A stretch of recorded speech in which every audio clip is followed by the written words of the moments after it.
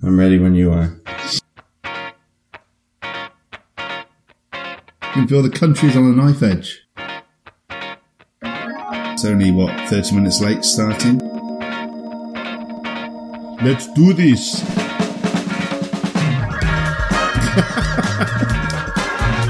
It's a joke, obviously. You're in for a treat. We're not rioting yet. I don't like that question. You're just saying shit and you don't even know what you're talking about. That Spidergate sounds way cooler than Manta Rays, doesn't it? And I was like, well, here's my 2 cents. You need a lot of scotch. That's how we should describe the podcast. If they all went out and recruited one more person, then we'd have double the number of people listening. Well then, let's start the show. Well, here we go again. Episode 10, my friend. Wow. Welcome, everybody. Good to see you, Brad. How are we doing? Yeah, not so bad. Double digits. Episode 10. Who would have thought it? You know, to all the haters out there that said we wouldn't make it this far, I gotta say, who's eating crow now? Well, some are eating crow, some are eating strudel, like your good self over there, Flash. Yeah, I did. I just had a bit of strudel. It was quite good. And for the listeners, we got to share in the experience with a ginormous belt at the end of it as well. But in some cultures, that's an expression of appreciation. So, yeah, right. Well, I'll splice it in at the end so the listeners can hear. In for a treat. Anyway, so how are you feeling? Because last time you were dosing up on cough meds and cold meds and whiskey and... Yeah, no, much better. All healed. Christmas markets are in full swing, so I, killed all the bacteria in my system with a good dose of Glühwein, the hot mulled wine. Perfect for clearing up a cold. If that doesn't kill it, nothing will. Yeah, exactly. And the shit tastes great. So, I'm quite happy. Added bonus. Well, let's roll straight in then. So you brought up Christmas markets. 'Tis the season to be jolly. And obviously, most people out there stressing about their Christmas shopping. Me personally, Christmas shopping has never been a problem. I do it from the comfort of my armchair. I make use of Amazon. Basically, my mantra is, if Amazon sell it, you've got a good chance of getting it. That's basically the way I roll. But my first story today is actually Amazon opening up a physical shop. So moving away. Which seems backwards. It does seem backwards. It's retro, by all accounts. Mm-hmm. The shop with a difference, though. So the shop will have no checkout staff, so it'll all be automated.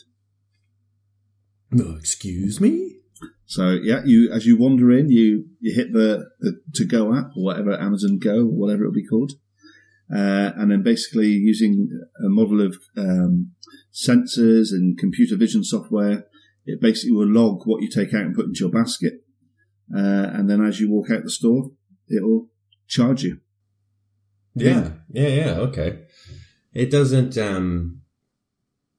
seem like that crazy of a, technological leap. It almost makes you think, why haven't people done this already? If you can inventory all the stuff in your store, and then as soon as I guess you need the problem of the proximity to the person, like who do you charge if everyone's just leaving the store with these through these sensors that are, product is left, it needs to be charged somewhere. But yeah, it's an interesting idea.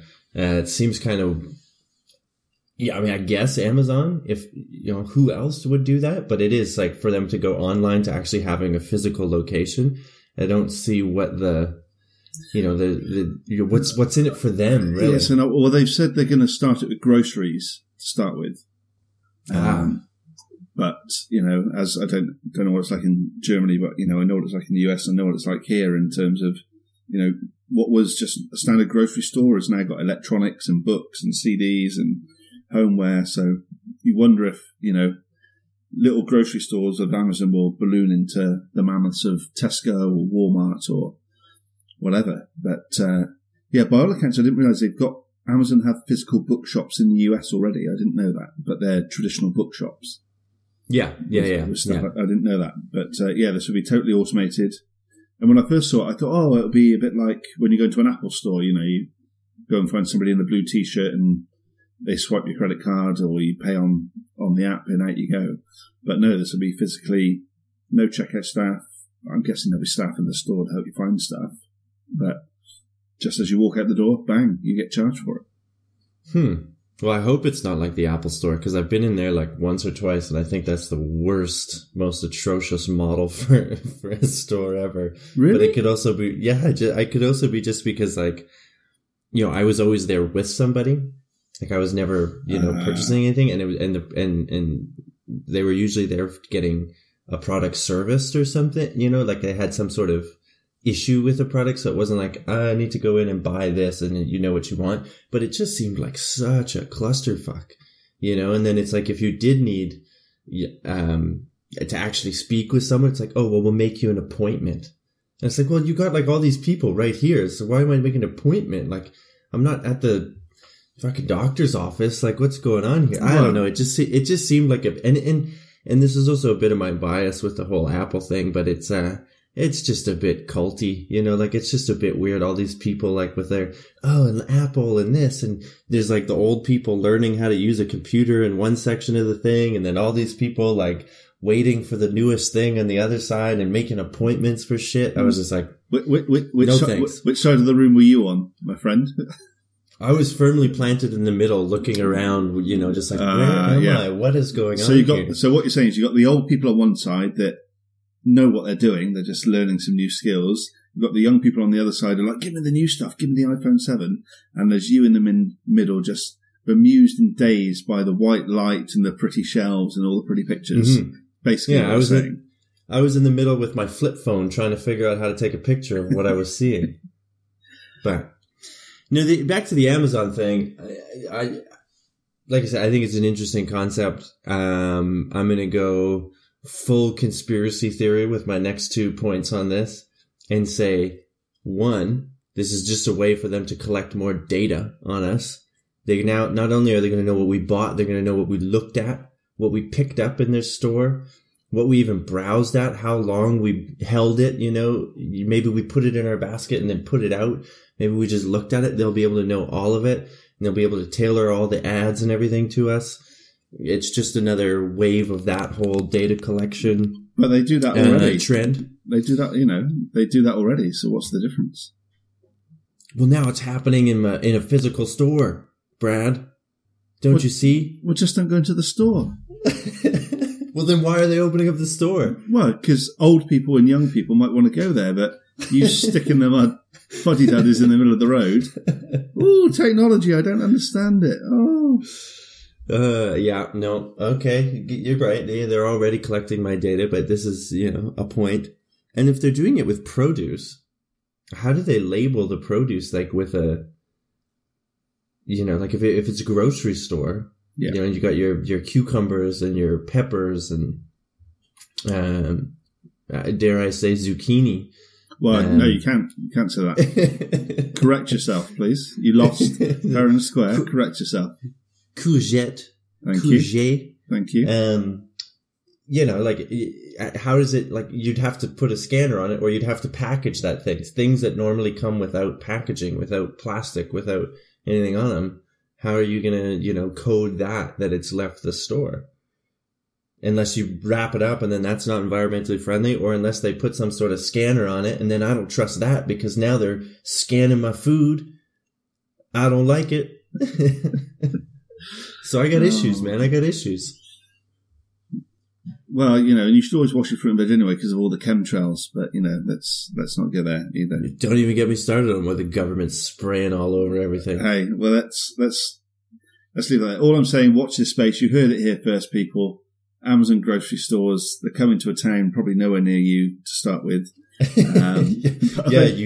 You hicks out there in the small towns. We're talking big city centers here. Yeah, we love all our listeners, whether you're listening in a hobbit hole like Saddam Hussein with a full-on beard that you've not seen the light of day for 7 years, or whether you're listening in a sprawling metropolis. We love you all, listeners. All 15 of you to the last episode, so bring that on. All right. Well, yeah, all 15, no matter where you are. We will keep you updated as to what's going on in the big city. But the last point on it, and it kind of bleeds into some other stuff that we wanted to talk about, was just, it's jobs. It's reducing jobs. You're going to open this physical location, but you're not going to be employing all the people to run the cashiers. You're not going to be running the tills. And I mean, they did try to do this at supermarkets already with the self-checkout thing. This is obviously much more efficient than that because you don't have to, scan your items. And because I believe that a few consumer magazines and whatnot did studies on the efficiency of the self-checkout and found that it was just like, it didn't cut down on times at all. In fact, it was worse because, you got people struggling to use the machine and bag their own stuff. Like, it was just much easier to have someone who just, that's all they did all day was just beep, beep, beep, run the shit through. And they knew all the codes for the produce because they've been doing it for 30 years, so they knew exactly what courgette was. 4562, boom, plug it in, This is obviously much better, much more efficient because you don't have to run a machine yourself. You just leave the premise and it charges you. So perfect. Except when you accidentally forget that you had stuff in your basket and you'd like, oh shit, I didn't mean to really have that. But are you really going to go back for $4 and bring back the extra set of batteries that turns out you didn't need? Nah, you're just going to keep it. But then, that raises a good point of, how much is lost in a normal grocery store through shoplifting. Through people, right, exactly, and not on purpose shoplifting. The same thing. You scan, you put it in your basket or in your pocket, or you've eaten it on the way round or whatever, and then bang, that's lost money, isn't it? So, yeah, who knows? This could be the future. Yeah. Just walking around, consuming things and instantly being charged for it.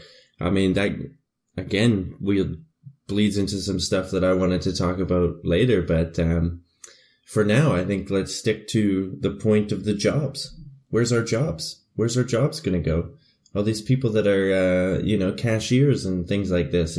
If we go to checkout free supermarkets and stores all over, what are these people going to do, Brad? Yeah, but to be fair, this goes into what's going on in the political world quite well at the moment, because in the US, there'll be nobody to work those tills because Trump's getting rid of all the Mexicans, and in the UK with Brexit, we're getting rid of all the Eastern Europeans. So there will be nobody to work on these tills. So we need this sort of automation to take over. Otherwise, we're screwed.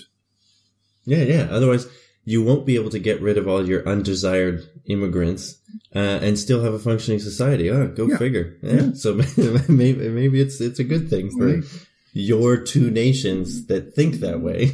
For the rest of us that, would like to ensure a good, working environment for everybody. It's an issue. As Stephen Hawking put out a piece in The Guardian, which was a bit pessimistic, as he's wont to do these days. Seems he's getting a bit crabby in his old age. Hey, the batteries are just getting low. Put some new batteries in the guy. He's the most optimistic guy you've ever met. I think what it is we're just reading the tone of his machine voice wrong. That flat monotone. Like, we just can't really tell if he's trying to be pessimistic or optimistic. I have no idea what you mean. It's lost in translation. Flash. Well, that's the thing. It's not lost in translation because he can hit a button and speak in any language he requires. Yeah, that's right. He's the future of mankind, not this wandering around free-talking life form. Hit the button and talk in any language you require. That's pretty good. It's a pretty good Stephen Hawking, I must say. But yeah, no, he put something out in The Guardian, basically saying automation, is going to be a huge automating the workforce. It's coming, robots taking, and it's going to take all these jobs and these jobs that are, likely to affect the types of people. I don't want to sound disparaging when I say that, but the demographic of people that are already concerned about losing their jobs and are already, shown to be behind big people behind guys like Trump and stuff like that. A guy like Trump who's saying, I'm going to bring back your manufacturing jobs. I'm going to bring back these, good paying jobs that anybody can get. that, you can support your family on this. He's worked in the factory for 30 years, so it doesn't matter if he brings the factories back. In 10 years, 15 years, robots are going to be doing those jobs. So, there's got to be a bit more foresight, I think. And I've read stuff on both sides of the argument, like it's not all Stephen Hawking's doom and gloom, it's, there's other people saying, well, like it's just a matter of finding other jobs. And I don't know exactly how easy that is. I know politicians are constantly talking about jobs. So there's got to be some, basically what they're saying is stop stacking the shelves and retrain to program a robot and you've got a job for life. Yeah, exactly. Or, there's, I think that's part of it is retraining, the workforce. And I know I've heard other, voices in different media and stuff saying too, that it's like, well, not everybody's going to be a programmer. Not everybody can be a programmer. There's, like not everyone's smart enough or whatever. And God knows I don't want to be a programmer. I don't think I'm smart enough to do that. So yeah, it doesn't work for me. But the matter is that there's only so many higher level, jobs. Let's say like supervisory roles, even. Let's say, okay, like the factory floor is now automated, but you still need a supervisor for, say something goes wrong, or like you said, to topping up the oil on the robot, or exactly, whatever, and there's only so many of those jobs. But it's like there's a couple different things here, and I think one of the things that's coming out, and Elon Musk has talked about it, is that this will basically lead to the need for a universal basic income, and in any of the money that corporations are saving because they've automated their workforce and they save all this money, it's like that can go back to the population in terms of a universal basic income. Universal basic income has been bandied about in a lot of different places, in a lot of different forums, as potentially a solution to a lot of social problems. But then the more conservative minded folks will say, well, you just give them money, nobody's going to want to do anything, and they're all going to be lazy, and there's no, you're just going to have a bunch of lazy people with free money buying alcohol and cigarettes. And it's like, well, but then somebody's got to make that alcohol and produce those cigarettes. So, until they automate that, and in which case I'm joining a union and I'll be the front on the picket line. I don't know. Personally, I don't think the universal basic income is that bad of an idea. And I think there's a lot of evidence out there that shows if you do give people just a bit of money to get by, they tend to do the right things with it. I mean, there's lots of welfare studies that have shown that, like rather than giving people food stamps and, telling them what to do with their government handout, basically, it's just give them the money. They'll do the right thing with it. They know what they need better than the government knows what you need. But in terms of a universal basic income, I think it alleviates a lot of stress on people, which could make social conditions in certain neighborhoods a lot better. And maybe that allows people the time to better their position and better their, their well-being, their family, their relationships, their neighborhood in a way that society does get better. Not worse, not just a bunch of lazy slobs looking at YouTube all day because they got their universal basic income, So, I mean, that's one solution to the job, losing your jobs to automation. The other thing is retraining, like you said, to different types of jobs, because honestly, I don't think that people really give a shit what they do. Like if your job is, turning screws on a what do you call it? Assembly line. Let's just hope that you're never doing that job, Flash. Yeah. What are you doing? I'm turning screws. Where? Yeah. Screws, turning them. That's what you do. The fuck That's is that you just right? created? I don't know. I just turned the screws. Based on the old videos that I've seen from the 1930s, that's what people did. Well, and it was a good job, and you could support your family, and you had the union, and you had your pension, and that's all you needed. Well, based on this little discussion, yeah, you're right. You are not going to be a programmer, my friend. That's right. But anyway, like what I'm saying is I don't think that people care what it is. Like, at best, you'll be wiping oil away from the furrowed brow of a robot, at best. Otherwise, you'll be sweeping up robot poop from the factory floor. Yeah. No, my only job is to make vague, skeptical predictions about what robot automation may or may not do, and various other political and technological scenarios. That's what I'm good at. So if someone could pay me for this, I think this is what I'm best suited for. Well, okay. So, we'll let the listeners decide. We will let the listeners decide. And I think you've just echoed on a point that we made last time. So is this going to be one of your 2017 predictions that we're all going to be sweeping up after robots that have taken all our jobs? Or are you saving that for somewhere down the future and we got your 2017 predictions yet to come on a future episode? But yeah, but I think we'll have to have a dedicated episode for all of them because I haven't hashed them all out. But I think you could take any one of my ramblings from since we started the show and have it as a prediction. But as if we go back and look at any one of my ramblings, I think we'll see that I'm firmly on the fence in most situations and am not really quick to make a decision one way or the other.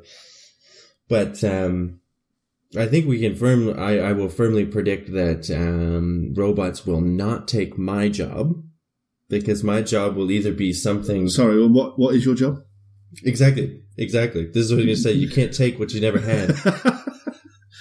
What's your robot do? He mocks the unemployed. Oh, brilliant. He mocks them because he is one. Hey. You got to be one to come back. So, he would know better how to mock a homeless person or an unemployed person than anyone else. Yeah. It's really a circle of self-loathing that I'm stuck in, So, but I don't know. I think it's interesting. This whole automation and in artificial intelligence debates, in terms of, this idea that yes, we will lose jobs and people will have to refocus and retrain and will, find new ways of making a living or occupying their time for that matter, if we do get to a point where there's universal basic income. But yeah, I think it also comes down to this question of losing our freedoms to the robots, like there, as much as I said, I don't think people give a shit about what job they do. There, maybe there are people that, they really take pride in working and they really take pride in, building stuff. And now they can't do that because the robots have done it. And in the other, just think about, self-driving cars. Are people going to want to give up that freedom of I'm behind the wheel. I can drive as fast as I want. I can, if I want to and there's nobody around, I can run a red, because whatever. These sorts of things. Like if you're in your self-driving car and you're going 60 on the highway when there's no one around, you're going to be like, damn it, car, come on, push it, we can go, let's, but I wonder, this is where I was going with this rambling. It's just this idea that will people really care, or is it just become normal that you're just like, well, whatever, like, like the people in the car example, it's easier to think about. Like a generation that grows up with only self-driving cars aren't going to know what speeding was. They'll be like, well, my car just drives as fast as it drives. Like, well, I don't know. I have no thought about a speed limit and should I break it? And well, I think I think as you say, there will be that initial shock, won't there, of, I'm losing my job or whatever. But then eventually it will, within a couple of years, within the next generation, whatever, just become commonplace. If you think about, everyone now has a mobile phone in their pocket, but very few people ever think back to the days of having hundreds of operators in a room connecting all the calls. Right. Yeah. Well, you think of that now, you think that's laughable. Well, now I'm just thinking about, well, what did they do when they lost their job? Well, yeah, it did make me, when you talked about robots taking away freedom, I just had this impression of like a Braveheart robot. You take our lives, but you never take our freedom. Now do that in the Stephen Hawking voice, and you've got it perfect. Take our lives, but you'll never take our freedoms. He had a bit of an issue there. Obviously, somebody that's not been fully retrained program that voice out. But. Yeah, exactly. But I mean, maybe it begins with a wave of robot resentment, like the Luddites, right? Well, so. And then, the robots build Skynet, and then we're all dead anyway. So it doesn't make a lot of difference. Yeah. That's. I guess that's a topic for another day. I just started reading a book on artificial intelligence, and I could get even more paranoid and conspiracy theoried out by the end of the year. So we'll see. God, I'm really looking forward to your predictions in a couple of episodes' time. Oh God, I might start taking the antidepressants now just to make up for it. Well, it's like we said, Christmas can be the most depressing time for a lot of people. So, yeah, if you're feeling that way, maybe skip this episode. Do you find a lot of people around you tell you this is the most depressing time of year? I was fine actually until you walked in, Flash, but now I'm feeling kind of depressed because I was feeling really happy and joyous around about 37 minutes ago when we started doing this episode. Whereas now I've run out of beer. That might have had something to do with it as well. Could be. But I'm, considering jamming this pen into my eye socket to try and alleviate some of the pain that I'm feeling inside right now. But, well, and you know what? I really, said that I was going to be upbeat and I was going to be optimistic, which, frankly, I think I am. Hey, we've briefly mentioned Trump and briefly mentioned Brexit, but, we've done well so far. We're not going to go into those two topics today unless we go down a dark alleyway. Never say never, listeners. So we are trying to be upbeat because we are the saviors of modern media, and that's what we do. That's right. We roll with the times. That's right. That's what we do. We roll with the times and bring you the late breaking, technological news and how it's going to affect your life and what it means to you. That's what I'm trying to get at here. Robots. These breaking news. Robots. Be afraid. I'm not sure don't that's too trust breaking. them. Yeah. Well, I'm telling you that you should be afraid and not trust them. Okay, robots, brilliant. I'll never trust them. And don't even get me started on when robots start looking like people and then people want to marry robots. I'm a traditionalist. Never in my world. You say that now, but I've seen the inside robot segregation. I've seen the inside of your closet. You've got a number of toys and inflatable dolls in there. So you say no now, but when it's fully automated, you'll be literally all over it. And I do mean literally all over it. Yeah. Isn't that always the case? The guy that's like railing against it the hardest in the media is usually... What does that mean? The guy that's publicly denouncing it the most is usually the one that's actually doing it. When you look at all those like super religious televangelists of the 80s and 90s and stuff, they're always the ones. So do as I say, don't do as I do. Yeah. Yeah, exactly. Well, this has gotten way off where I thought it would go, but I fully blame myself. So all I would say is a robot co-presenter would be a lot more efficient than you are at this job. We'd have stayed on track. It wouldn't be as fun. Well, that's true. As fun. It's true. It's true. It'd take a higher level of programming. We'll throw it back to the Too Bad for You approved Next Generation. Well, do you want to have to constantly be explaining jokes to Data while you're doing the show? Come on. Yeah, well, but good and bad, because Data obviously stands for good, but then his evil brother Law. You take your chances there. I totally forgot about Law. Well, and that's the trouble. You forget about him. He's switched off somewhere in a cupboard, and then somebody finds him. Oh, switch him back on. Next thing you know, you got a crystalline entity destroying planets and destroying worlds. Predictions for 2017. Here we go. It's the end of the world as we know it. Well, right on. Well, should we try and move to something else, or do you have a few more thoughts on the robot? I think we've depressed the listeners quite enough with you're shit out of luck, your job's going, you're all going to be destroyed by an evil robot, and probably raped by a human-looking one in the future as well. That's basically paraphrasing what you've said there. So I'll have to go back and listen to the tape, but I don't know if that's what I said. To the tape. Yeah. I think you'll find technology's moved on, my friend. Living in an antiquated world. We've moved on from tape. All my references are, outdated. I'm talking about Star Trek and Luddites and tape and... You're a relic of a bygone era. You're like a lightsaber. This might just be the charm that I can bring to this, as a savior of modern media. It harkens back to an older time. We might have to rethink the saviors of modern media, saviors of cassette tapes and 8-tracks on media. That's maybe where we should be going. Crusaders for analog. Hey, that would be a good band name, though. Hey, that would be a good band name. And we could record the podcast on vinyl. Ooh. Except that this reminds me too much of a CBC radio program that I absolutely hate called The Vinyl Cafe. Okay. I think it's, you go take a listen. Listeners in Canada, all 2 of you, or 3, I don't know, will know The Vinyl Cafe. And some of you probably right now are saying, what? I love The Vinyl Cafe because it's a quite popular CBC program. I, for one, hate it. Think it's the worst. The guy's got the most annoying voice and the most boring stories.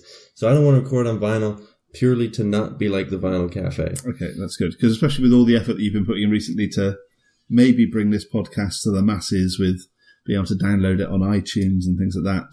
The fact that we're, discussing backtracking, and don't worry, listeners, you can pack a vinyl in your back pocket and listen when you're not in the car and at home and strapped up to a record player. I'm not sure that's going to catch on, but who knows? Maybe. If anything, I want to go so far back that it's one of those, really old, like the original wax players with like that big tuba looking thing that comes out of the top. Yeah. If anything, we'll release on that. We'll release the back catalog on that, whatever the fuck that thing's called. Well, a gramophone, I think you'll find. There we go. That's the one. I'm available for pub quizzes, that sort of thing. Just give me a shout. So, where else? Take me to the future now, Flash, because we've just dwelled languishing in the past. Set a course, get the flux capacitor fired up, take me to the future. Engage. All right. Oh, no, nice. I think the in speaking of what we did with automation and the way that Amazon's going and sort of revolutionizing the ways that we do business and the way that products and stuff are going to be built, there's another technology out there that frankly I've been interested in for a while, and most people will know it from Bitcoin. Most people have heard of Bitcoin, the digital currency. Yeah. But it's the technology behind it that's really gotten me sort of interested. And this is, I think, a technology that really, it's even labeled a disruptive, breakthrough and things like this, because it has the ability to really disrupt the way that we do things. And basically the idea behind it, it's an interesting story, Bitcoin, because the first mention of it was after the 2008 financial crisis, which basically saw, bankers and banks being extremely irresponsible and fraudulent in most cases, which led to a lot of people losing their jobs, homes, and money. And it's all because, the banks were allowed to run wild and do whatever they wanted.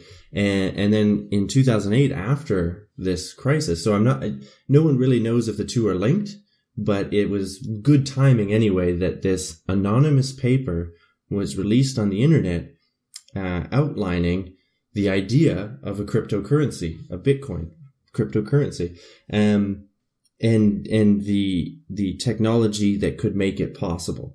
And the technology is called blockchain. And the paper was, the author of the paper was, I believe the name was something Namagachi or something. I can't remember, but it was a Japanese name, but Satoshi Nakamoto, but nobody knows who that is, whether it's one person or a bunch of people. So it's kind of emerged out of the internet, which makes me all the much more excited about the technology, as we've mentioned in previous episodes, the crazy inventor that's out there. So anyway, basically the idea behind it, when they were developing the idea for digital currency, was there was always this problem with double spending. Anything that's like digital like that, because it's not a physical entity, you can't guarantee that it's not being duplicated. And therefore there's no way of, assigning value to it. And there's fraud. You can one person can say they have it, but the other person actually has it. There's no way of tracking that. So what they did was they developed this thing called the blockchain. And the blockchain, not only is it really good at, making sure, like verifying the identity of the piece, the thing that you're following or you're wanting to keep account of digitally. It also decentralizes this whole system so that there's no need for a central entity. But I think I'm maybe getting ahead of myself here. Basically what it does is you have a way of it's a decentralized transaction ledger. Okay. That's spread out on a peer-to-peer network. So like your file sharing applications or whatever, it's not housed on one computer. Everybody's computer works simultaneously to keep track of the transactions that are going on this network. And anytime that a transaction is made, the piece of data that's been transmitted gets, basically gets a tag placed onto it, which it has its identity, which is in cryptography. So it's sealed and secret and private. And then a time tag gets put on it, a location for where the transaction took place, and it links it to the last transaction in the ledger. So every single transaction, every single movement of, say, a Bitcoin across this network. So every time a Bitcoin is spent, it gets this tag put on it, this hash, they call it, put on it. So in that way, you can always verify where it's been, right, and how many hands it's passed. And as soon as that tag, that hash is put on the transaction, it's sealed with cryptography. This is, the math shit that I'll never understand. This will also never be my job. But it makes it, this is what makes it incredibly hard to hack, to break. So this creates a way that you can track these things. So there's the double spending problem is gone. One Bitcoin can only be held by one person at one time because there's that record of it. So it's this ledger, this network, this big peer-to-peer network of this ledger that can keep track of all these bits of data floating around, and it's incredibly secure. That's the point. That's the big ramble that, I went on and maybe should have practiced before we recorded. But, so I've heard of Bitcoin. I don't quite get it. So what's assigned the value? Why is there a value assigned to a Bitcoin when I could say, okay, well, I'm just going to take a random object and assign a value? I don't get how somebody came along and went, I'm just going to create money out of nothing, which they tell us we can't do. Well, so this is now like two different topics, really. Okay. Because the blockchain is like blockchain is the technology behind it.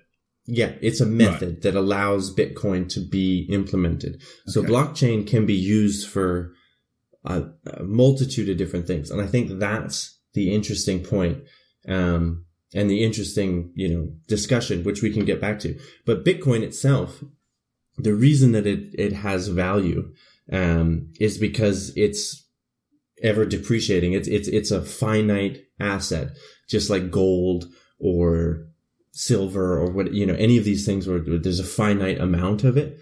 And there's a finite amount of it because, I'm not an expert in this obviously at all, but there's an algorithm or something that creates Bitcoin. So it's like and it was started in one computer, and then people, when they kind of got onto it, other people set up centers or, servers or computers basically running this algorithm and mining Bitcoin out of the data. So it's like, out of all transactions or stuff going on in the world, in the internet, in the digital space, this certain sequence of, I don't know what it is, transactions, or, the algorithm crunches the certain sequence of whatever, and that creates a Bitcoin. And the algorithm is designed to eventually run out. So I think I can't remember when it is, but it's like by 20 something, like only like 15 years from now or something, all the Bitcoin that's possible will be mined. So you will have, that'll be it. And so that's it. That's your, right. So that's your currency. That's your value. So it's just like governments do make more money, but that's why people will argue that gold was the better standard to be going on than dollars in the first place, because it's a finite thing, and you can actually ascertain a value to it. And so that's Bitcoin. Okay. But the reason that you can now have digital currency is because the blockchain technology allows it to be secure and traceable. Right. Okay. So those were always the problems with digital currency, is that you could never keep track of it in such a secure way so as to guarantee it's not being, manipulated, or that it's not two people aren't fraudulently spending the same, right, dollars or bits or whatever. So, so as you say, it's a tracking software. So does it assign so could somebody somewhere look in like a bank ledger, like you can with a bank ledger, and go, okay, well, Mr. Flash has 1,000 Bitcoins, and whoever, is there somebody that has the ultimate power to, I guess, track the ledger to see who's got what? Well, from my understanding of it, is it's so secure because you don't have to put your data, like no one gets to see your data. Right. Because if you send somebody something, whether it's your information or your Bitcoins, your money, or whatever it is, it, is received by the other sender and stored there, and it's got this tag on it so everybody knows that the transaction went through. So you can verify that the sender has received it. And because of the process of putting this tag on it, and linking it to the other transactions, so it's always got a trail. It's always got a traceable trail. And this is where like the art of cryptography comes in. I guess it's just incredibly hard to break that sequence without it being known, without it being incredibly obvious. And I mean, I think there has been some cases where hackers have been able to break into some of these blockchain networks, but from what I've read, that's mainly due to negligence and just poor, implementation of it on the part of the people that were running the thing. Right. But so basically, no, I mean, I think there is a way that you can, monitor the transactions and stuff going on, but it's the most secure way for you to spend money online or, have pass data online, because it also removes all the middlemen, right? Right. Everything just goes right to the sender, right to the, and you can have situations where the transaction only goes through when it's been approved by, you can set conditions, right? For this. So this is where, the technology actually, aside from digital currency, which is, I think, really a great thing, because, you get rid of things like banks. One of the biggest advocates for Bitcoin, I've heard this guy named Alex Antonopoulos. He's a big Bitcoin advocate. He's written a couple books. I've listened to him on a number of podcasts. He says, one of his quotes is that, it's about debanking everybody. Right. It's like, so you no longer need a bank. You don't need to pay somebody to hold your money. And, you don't have to pay for any time you want to use your money. So you want to take your debit transactions, Visa, whatever, all these things, they charge you for using your money. Whereas it's like, you should be able to just send it to whoever, and that would revolutionize, the way that we do business, well, the bankers would be out of jobs, but no one's going to be crying about where's their jobs, because we all hate them so much. No, well, but they pay a lot of tax, so. Yes, well, do they? Or do they just shuttle it offshore? Anyway, that's a whole different discussion. So is there another? So the technology itself sounds very clever. Are there other future uses for the technology? Yes, totally. Other than finance, which is a big one, which is really interesting. And the other point I'll say on Binance of debanking people, it also offers people without access to a bank.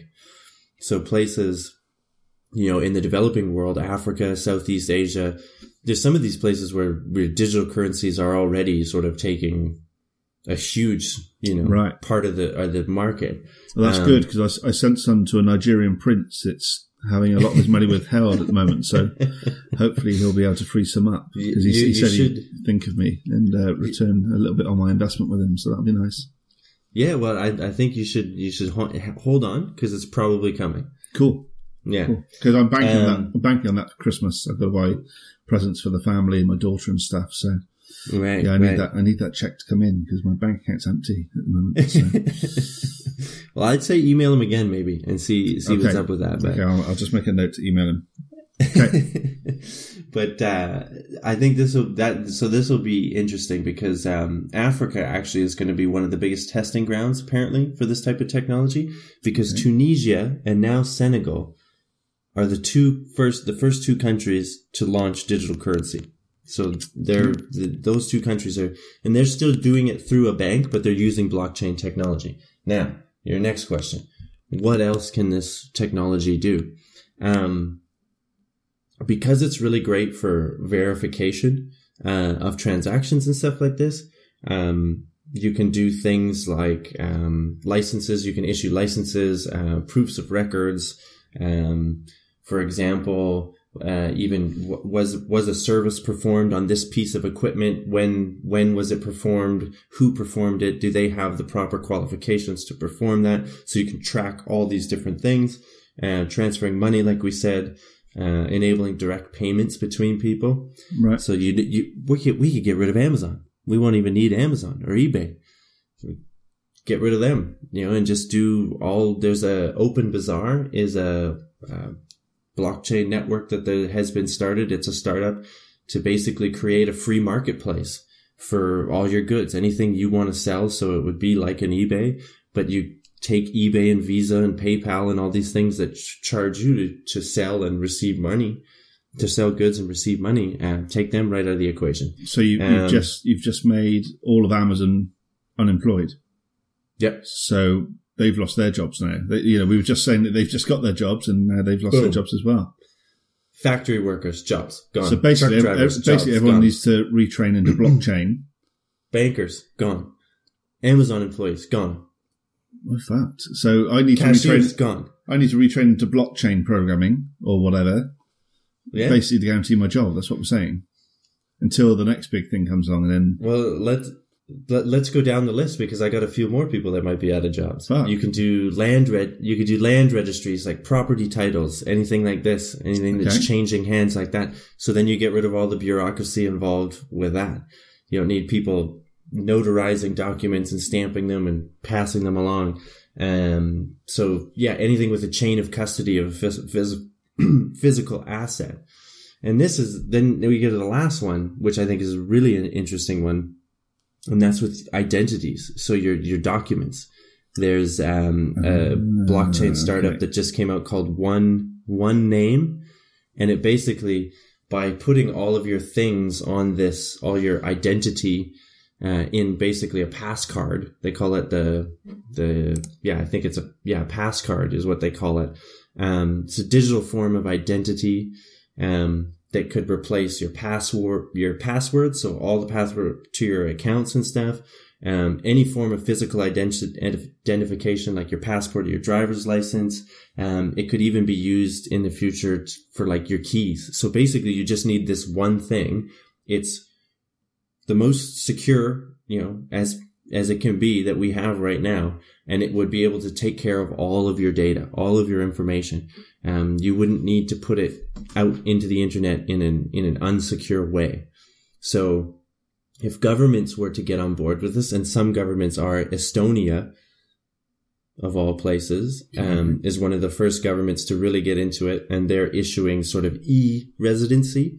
So you can get e-residency in Estonia and access all of their services online, register your company there, do your taxes, get your e-residency card, all this different thing. And it's all using the blockchain technology to keep it secure and traceable. But yeah, you could do basically all your government ID. You could then vote. There's people, looking into how you could use this to voting. So basically all the communication that you wanted to have with the government, with your secure information or banking that you needed to secure information, you could do with this technology. Your medical records, your medical records could be on there. And if a doctor sent your medical records to a specialist that he said he was going to, excuse me, you could see that. You could say, hey, okay, he's shown my medical records to this guy. Right. That's okay. That's what I wanted. Or no, that's what's going on here. I didn't approve that. I'm going to be looking into this more and more because as people probably understood from, like I said, my ramblings, I don't really understand the finer details of it, but I think it's something, people, look into it because it's an interesting technology. It seems like it's got the power to really change the way that we do a lot of things. And a lot of people are taking notice. I think one resource I looked at said that over $1 billion had been invested by various, whether it's banks or governments, private investors into this technology in just this last year, with most of those investments coming in the last 6 months. So people are taking notice, and I think banks are taking notice, especially because they're worried about being pushed out of the equation. So they're like, we better get on board with this technology before, and find a way to make it work for us before, we're out of a job. Before they're out of a job, right? Well, and I'll tell you who else will be happy. I don't know if it's hit the news over there. The vegans will be happy because they're all up in arms over here about our new £5 notes that your Canadian guy in charge of the Bank of England brought to us, because the new plastic £5 notes in this country contain... Carney? Carney has brought £5 notes to this country that contain tallow derived from animal origin, and vegans are up in arms. There's actually go digital. Well, there's a vegan cafe in Cambridge, the closest city to me, that are refusing to accept the £5 note as payment. So I went in yesterday, filled my boots with food. I had so much food I couldn't eat, and then, sorry, I've only got £5 notes, and walked out. So I didn't really, but. Well, there you go. They'll be happy to hear that it might soon be possible to pay digitally, and no animals will have been harmed in the transaction that ensued. But it does sound like an interesting technology. I'm a bear of little brain, but it does sound like a technology that, obviously you've just listed a load of potential uses for it, but potentially as we go more and more digital with everything, it could be, it's the way forward. So there's somebody making a lot of money somewhere behind the scenes, surely. Well, I would, if people are interested in it, I would suggest looking into this Alex Anthopoulos guy. He's the guy that first really got me interested in the subject, but it wasn't until I just heard him speak, like I said, on podcasts. So he was a good introduction for me. But it wasn't. I really started investigating it just 2 days ago when I saw that Senegal was launching an e-currency, because I had always been this is a good way, the financial aspect of it has always been, Bitcoin has always been what sort of grabbed me into it. Yeah. But I didn't understand the blockchain technology behind it, and didn't really grasp all the different uses for it, because I know, I believe we've had discussions about this, just needing to change fundamentally some of the systems that we have, whether it's democracy, the way that politics are done. Banking is one that we may not have talked about specifically, but I think this is what we have talked about, is that people are frustrated with a lot of these systems that don't seem to be working in their interest, and they're kind of getting the raw deal out of it. Something like blockchain has the ability to sort of put the power back in the hands of the individual, debanking everybody. You don't need a bank. You don't need to rely on them for this, like e-voting, like making communication between you and your government that much simpler. So you don't, you can, the will of the people can actually be seen, in real time. You vote on something on your device using your perfectly encrypted passcard thing, and then you can track the mood, if you will, real time, and with more confidence, right? So as long as governments get on board with it, and and people understand the limitations and the benefits of it, I think it does have the power to sort of really, change the way you do things. And I mean, the financial thing will be the first thing that we'll see. I mean, 2 places now have digital currency. If you think about just all the different ways in which you could remove a middleman for a financial transaction, that's going to benefit a lot of people, and probably benefit a lot of people that, frankly, are getting screwed right now, or don't have access to, the market or some of the luxuries that other people have because they're not operating through a bank, So, yeah, I don't know. I think it's a good thing. I like the idea that it's disruptive technology. If you go to what did I say? The guy, the anonymous. I guess it's not anonymous, but the Alex.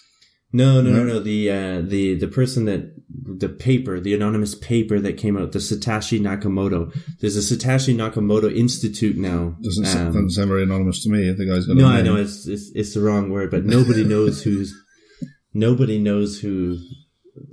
Mr. or Mrs. I don't know if that's a female name. Nakamoto is. Nobody knows that, but there's a Nakamoto Institute now that's, and I read their mission statement, and it was kind of interesting because it was like, the goal was one of the mission statement goals was to be disruptive. It's like, we're here to shake up the system, right. Like we want to break shit down and find a new way of things. And I don't know, that's the kind of thing that gets my juices flowing a bit. So you heard it here first, people. Flash has got his juices flowing, so. Okay, well, take us on to something else, Brad, because I feel like I've given the listeners a thorough ear beating. Okay, and they probably don't want to hear my voice much longer. Okay, I'm gonna come back to something that probably a bit more within our field of biology, I guess. So I'm gonna bring us back to the humble platypus. That beaver lookalike type creature that lives down under. So whoa! Let's call it what it is: a freak. Well, is it a freak? Yeah, it's a bit of an odd one, isn't it? It is just native to Australia, isn't it? Well, it is, if there are any platypus out there, I don't want to upset them. We've got to look after our 15 listeners. Flash. Do you mean if there's any platypi out there? Well, don't make them into a pie, because they are a protected species, so don't do that.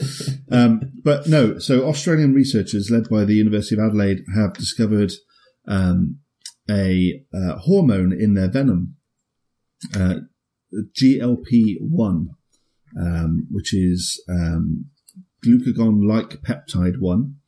Right, the old glucagon-like peptide. That's right. So the platypus have spurs on their feet that they use to ward off predators, or when they're in fights with other males while mating. And scientists have discovered there's a whole host of other proteins in there, but they've discovered that there's also this neuropeptide, this GLP-1 in there. And what's exciting about that is GLP-1 is known to help regulate blood insulin levels. So there are a couple of products on the market already by pharmaceutical companies that have analogues of GLP-1. The problem with GLP-1 is what it does is, or I should say what it does first. So once it's taken on board, it's actually a gut hormone, and what it does is it induces insulin secretion to lower blood sugar. So obviously in diabetics, the blood sugar goes up through the roof, so it would help bring that down.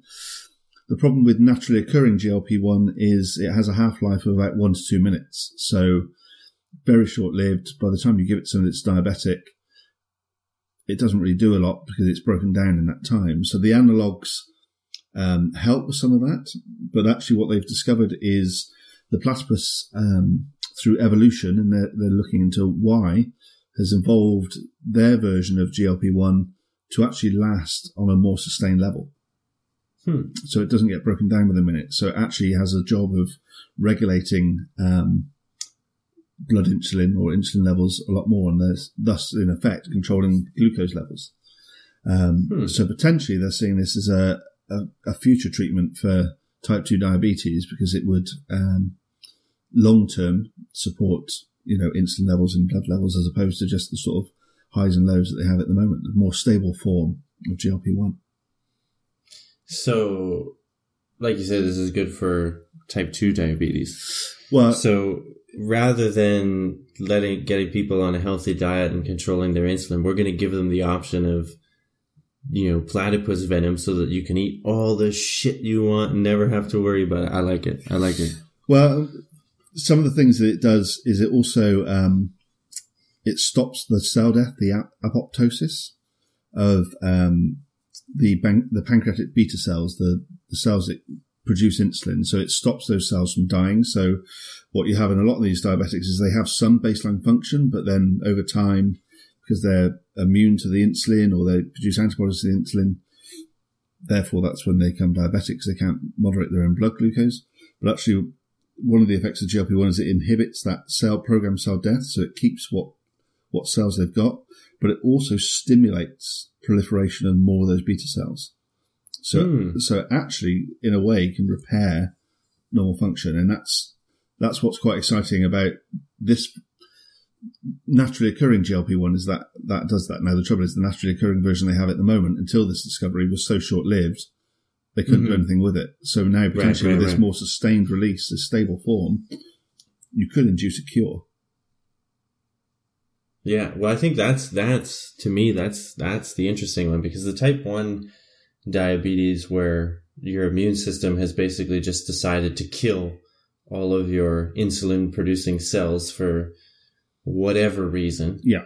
It was having a bad day and decided to take it out on your body and killed your, that's a really unfortunate one, because, there's no control of it with diet, or, it's, I don't know, this is kind of terrible to say, but sometimes with the type 2 cases, you're like, well, this is the stigma anyway, and I'm maybe I'll get shit on from, people out there being, you're stigmatizing people with type 2 diabetes, but from my understanding is that poor diet and lack of exercise and everything has led to the increased blood sugar, and basically your pancreas is having trouble keeping up, and therefore, it burns out. You're losing the control. Yeah, you've burnt your, it's like, drinking your liver dead, whereas the type 1, you really have no choice. It unfortunately, it's genetic and it just happened to you.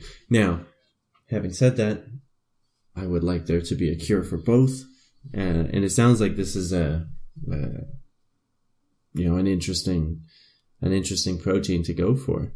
Not only does it's like the pancreatic beta cell, steroid wonder peptide or whatever. It's interesting. Yeah, well, there's and irrelevant to the applied science of it. Yeah, why do platypi have this? What's their diet? What do they eat? Yeah, good question. So they basically say that they've evolved because it's in the venom of their spurs. So it's evolved. Right, it's in the venom. Yeah. So why is it there in the venom at all? Is it part of it that it's, yeah. I think that's the question. In the research I saw, there was nobody that speculated while it was there. I can understand having neurotoxins and hemotoxins and things in there. I don't get, I'm going to get you so bad, I'm going to moderate your blood glucose levels. Yeah. I don't, but an interesting one. But I guess it's got to be just a small part of the venom that, I don't know, maybe in conjunction to something else, or because it's not like the whole, I'm assuming anyway, the whole venom is made up of this thing. So it's like you stab somebody with it and it, sends their insulin, skyrocketing, and then they crash because they got too much. It's like, I'm pretty sure that's not how the venom works, but maybe.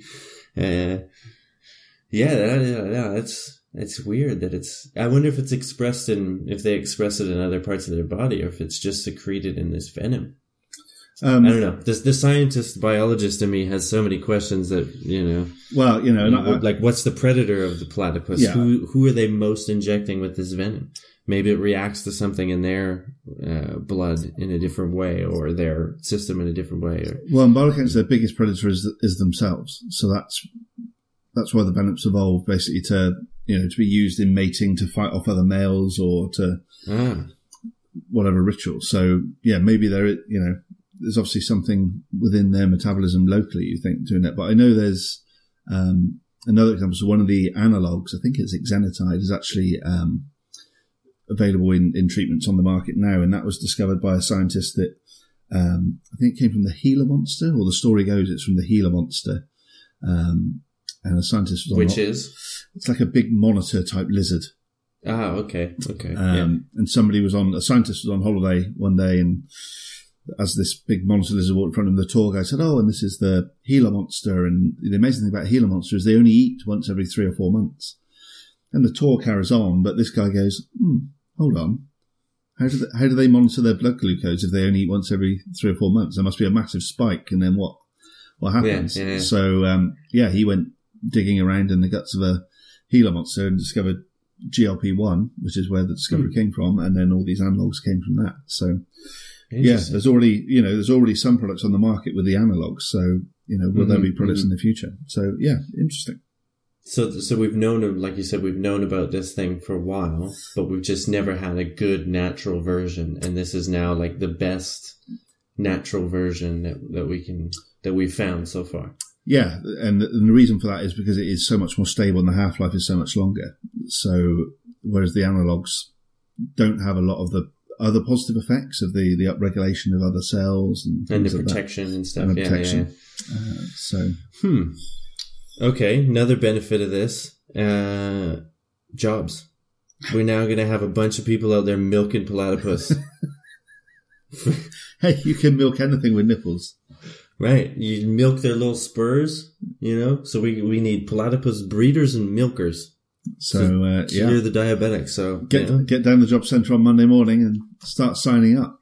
Yeah. Show them how little your hands are. I bet you Donald Trump would be a great platypi milker. His little tiny hands. Hey, he's got to do something once his first term's over. So let's hope. Yeah, we shall see. So I'm gonna roll for that. I can see that time's going to go on, so I'm gonna roll for that. It is the season to be jolly. So a festive story. Now, Flash, I don't know what it's like. I know you have Canadian Thanksgiving, and you can give us an insight to the North American way of doing things. But Christmas in Canada, what would make up a traditional roast dinner? Would it obviously roast turkey? Yeah, turkey. Yeah, we do turkey, mashed potatoes. It's a lot like Thanksgiving. Okay. You could do a ham. Okay. You could do a baked ham, glazed ham. Yeah. Okay. But yeah, basically turkey. Yeah. And then would you get all the vegetable trimmings for that? Roast potatoes, carrots.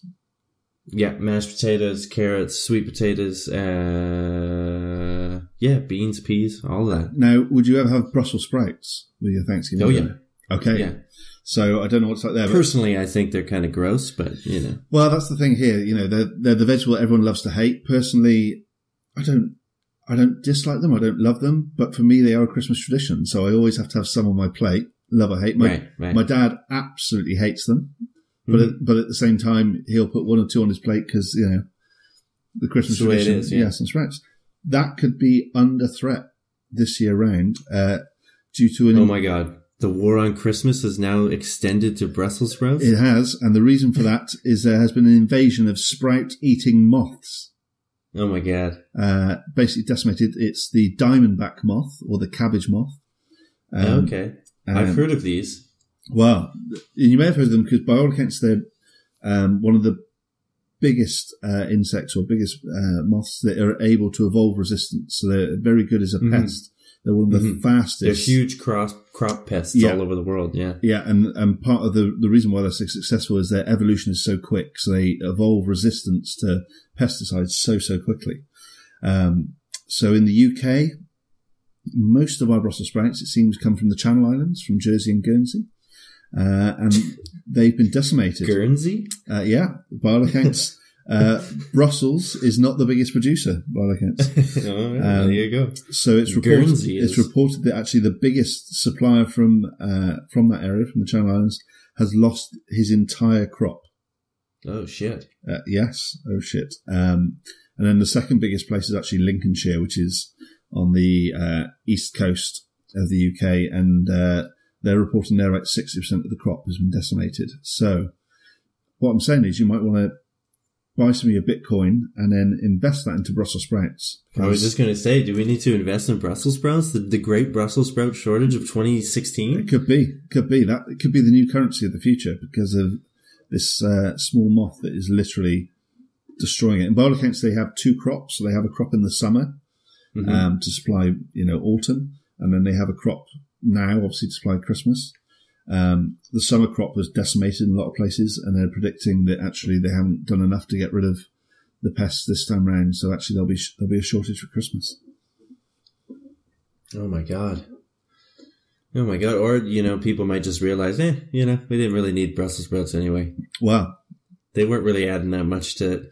We'll let them go the way of the dodo. Well, you say that now, but potentially families all over Britain will be saying Christmas is ruined because there's always cookery programs about what to do with the sprouts, how can you make them interesting. So that's TV chefs out of a job. There's no sprouts. That's obviously the sprout growers, they're out of a job. The only people that might get job are those developing the pesticides. I guess they get jobs. Yeah. But then obviously the robots will then make it, so then they'll be out of jobs. So yeah. And then the vicious cycle of jobs and no jobs continues. Well, and there we go. It's a downward spiral. You've heard that prediction here first, folks. So yeah. Well, I'd say the sprout farmers can just move to legalize marijuana, right? Yeah, it's not so good with my Christmas dinner, though. Maybe if I had it as a starter, it would be. Because then you get the munchies, and then I think it would make Christmas dinner, infinitely better. Until you got that craving for Brussels sprouts. And you go, yeah, right. Where do I get my Brussels sprout fix? Nowhere, mate. Well, I'm worried. I've long been warned about the war on Christmas, the political correctness war on Christmas, and so I've always been worried about Christmas and the viability of it long term. And now that Brussels sprouts are going out, I don't know, man. It's a bit worrisome. But I'll just briefly give a bit of hope for the Christmas season, because there's always new Christmas traditions you live in other places that you find out about, and one that I've, since being here in Germany now, that I've just become aware of is Nicholas Day or Nicholas Night here in Germany. Yeah, okay. Last night, where December 5th, I believe it is, all the children leave their shoes out. Yeah. And see if they're good, then they get little sweets in their shoes. If they're bad, they get a rod, which basically I'm told is for beatings. Yeah. You get hit with the rod. For our listeners down in the south, it's like a switch. Put in your shoe and then you know that you've been bad. But then if you come from countries like Austria or Switzerland, where there's more of an alpine vibe, they got more of the traditional one, it's known as Krampusnacht, where not only does Santa Claus come and he might give treats to the good ones, but his helper doesn't just put a rod in your shoe for you to get beat with. It's actually a cloven, horned beast that will come and take your kids, put them in a bag and cart them away or beat them up or eat them or something. But there's a creature out there in Austria, potentially Switzerland too, that's stealing children, putting them in bags, and doing God knows what with them. I mean, I guess it's only the bad children, so they had it coming. But Krampusnacht, it's a thing. Okay. I didn't know about that till now. Well, and this could actually be a good topic, because I know different countries have it the other way. So Spain, for instance, they don't really celebrate, they don't do Christmas presents really on Christmas Day for the kids. They don't get their presents until the 6th of January. On Epiphany. So they get maybe they'll get some presents on Christmas Day, but 6th of January is like the biggest celebration. But maybe this is something we could do in the future, pre-Christmas episode. Let's do some research and see how Christmas varies from around the globe, maybe across the continents. Well, I don't know, because like I said, our US listeners will be upset, that Christmas isn't done in the right Christian way. and the war on Christmas persists. Well, Christmas has been cancelled, hasn't it? Christmas, A, there's no Sprouts, and B, Christmas, I hear, isn't starting until January 20th next year. So, right. When they're going to make Christmas great again. Yeah, and that's when you get the gift that keeps on giving. Yeah. About 4 years. Unless you're in Boeing, in which case he's going to cancel the production of Air Force One, I saw on the news today. So.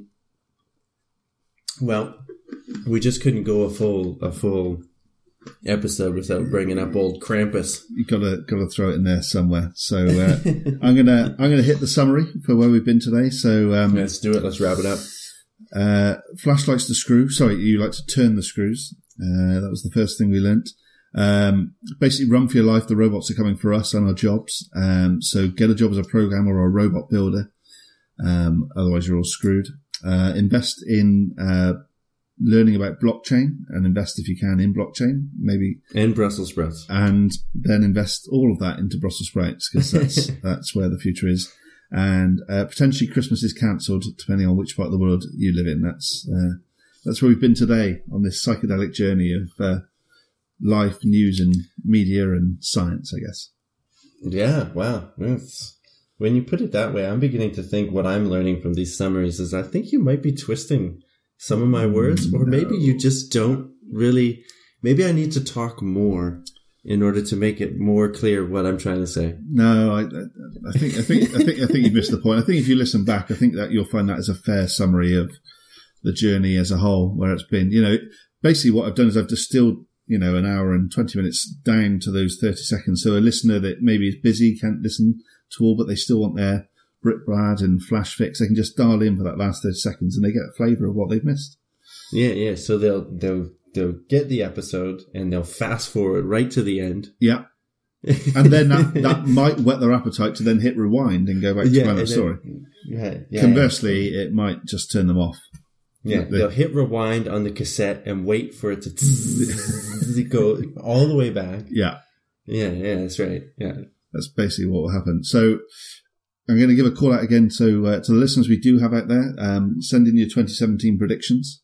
I've had a couple come in privately, so we'll share those with you in the coming episodes. But you can send them in to us. You can tweet them in either to the show at 2Brad4You or to myself at Bradley W. Hayes or to my counterpart at B Van Paradigm.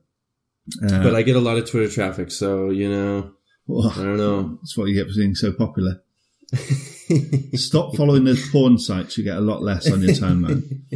But apparently, there's all these single girls in my area that want to meet me. Well, maybe what I could do is hook them up with my Nigerian prince, and then he'd reward me even more, even quicker.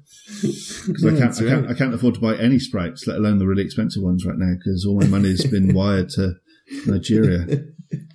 Damn shame. But anyway, I'm going to say, Flash, thank you. It's been a pleasure, as always. Hey, man, I always enjoy it. Until next time, take care. And to the listeners, however many of you there are, thank you. We appreciate you listening. And enjoy. Speak to you next time. All right. Cheers. Cheers.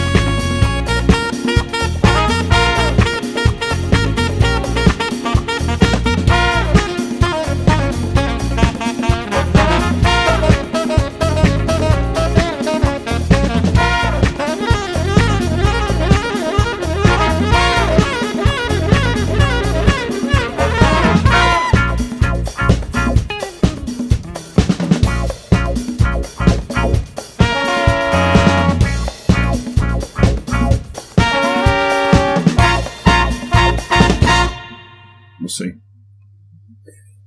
Okay, so do you want to bring us in? Well, that is a welcome to the show if ever I heard one. Good evening, ladies and gents. I got that on recording too. So good evening, ladies and gents. We are rolling, it seems. Do we want to roll with that? Well, choice is yours, my friend. But, if that's the only hot air that's being thrown around tonight, I'll be surprised. We could do better than that. I'm sure we could. Sorry. My bad. I wasn't... Well, that's not true. I was expecting that. Okay, let's start this proper. Do you want to start us off this evening? Yeah, okay. I can get us going. Okay. Okay.